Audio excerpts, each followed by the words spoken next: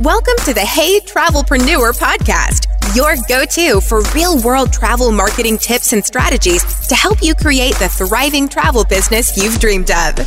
And now your host, Nicole Barrett. Hey, travelpreneurs. How are you? I hope you're doing well.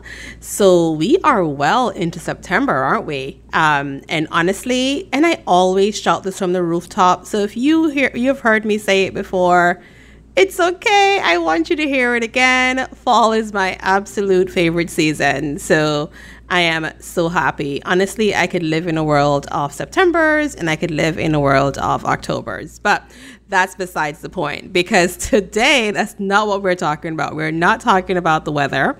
We're actually talking about something a little bit more closer to home as far as you and your businesses are concerned.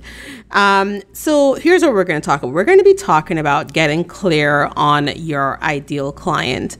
And one of the reasons why I wanted to talk about this is it's been a source of many conversations within my Facebook group, as well as among some of my peers, about getting clear on your ideal client. Because as you may already know, once you know who you're serving, as well as who you're not serving, which we're going to get into, it becomes so much more clear, not just to me or to you, but it also becomes clear to the people who you are attracting. Like, your messaging is absolute key, right? So I want to ask you, have you imagined your ideal client, right? So the one you want to attract, the one who you want to engage with you, and then ultimately the one who's going to reach out to you, and then you're going to convert them or sell them to, sell to them. Have you thought about who that ideal client, like not just, their age, their sex, their income, their travel history, which is important. Those are all important, but who are they, right? Are you asking yourself that? And also, how do they like to communicate? And when they communicate, what is the language, or what are the words that they are using to communicate their challenges, their wins, their joy? Just know, how do they like to communicate, and the words that they like to use. Are you asking yourself that, right? So if we're all honest with ourselves, actually, we would definitely say that we talk about it quite a bit. And I'm sure you hear about it a lot, about knowing who your ideal client is and how this is important for us to move forward. And it is, right? But you hear about it, you talk about it, but do you actually put this thought into action, right? Do you really say to yourself, I know it's important and I'm going to put it into action right now, right? We know it's important, but we often fail to go deep in cementing who our ideal clients really are. And you are not going to be able to move forward clearly and get your messaging clearly until you do, right? I have to do the same thing too.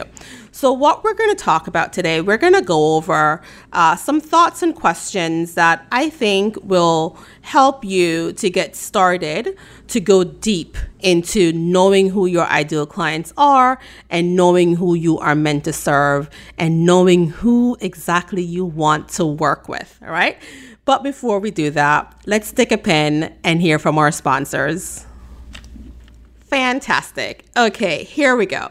So one of the first things I want you to consider and know is that while you're thinking about who your ideal client is, oftentimes we spend so much time on it when we really, deep down in our gut, we know who that person is, but we are often afraid to commit to it.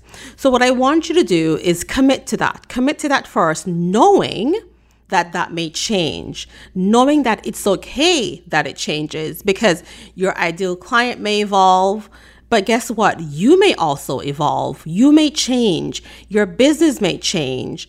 And the type of services that you offer may change. So things will evolve. In fact, they should evolve. Okay? So just narrow it down, choose one, and we're going to move forward with that. That is the first step. And then another thing that I want you to know is that you should also know who your ideal client is not. while we're thinking about who they are, we should also know who they are not. Because when you say no to the people who are not your ideal client, you create more room, you make more room to attract the ones who are. Okay? So also know who they are not while you're thinking about who they are, right? And it's not just, oh, well, I want the people who have the money to spend. I want the people who can afford the type of services that I offer or the type of places that I sell.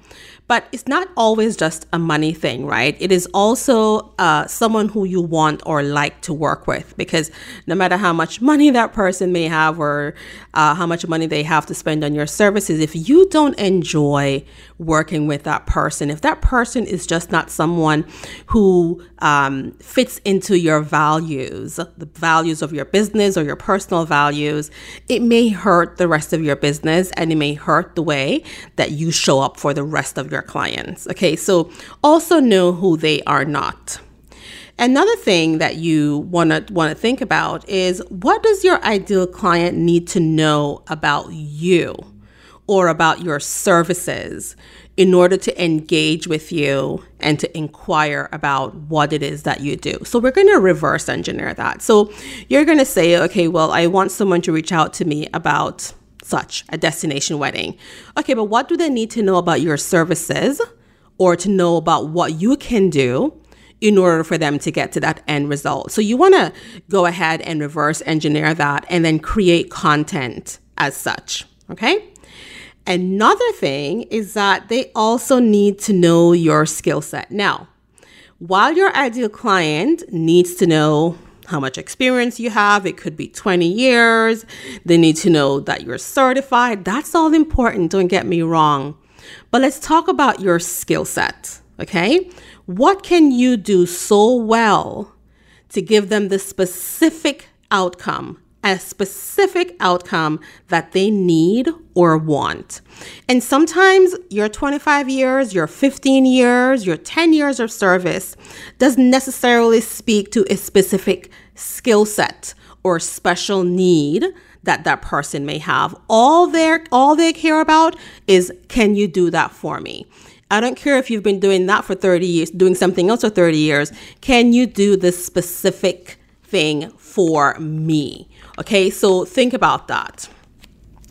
You also want to use specific words to attract the right people. That's another point for you. Okay, so stop generalizing in the words that you put out there, the words that you put out in your emails, the words that you put out in your social media, your bio, anything that encompasses your messaging. Okay, let's stop being general, folks. We don't have to make everyone happy.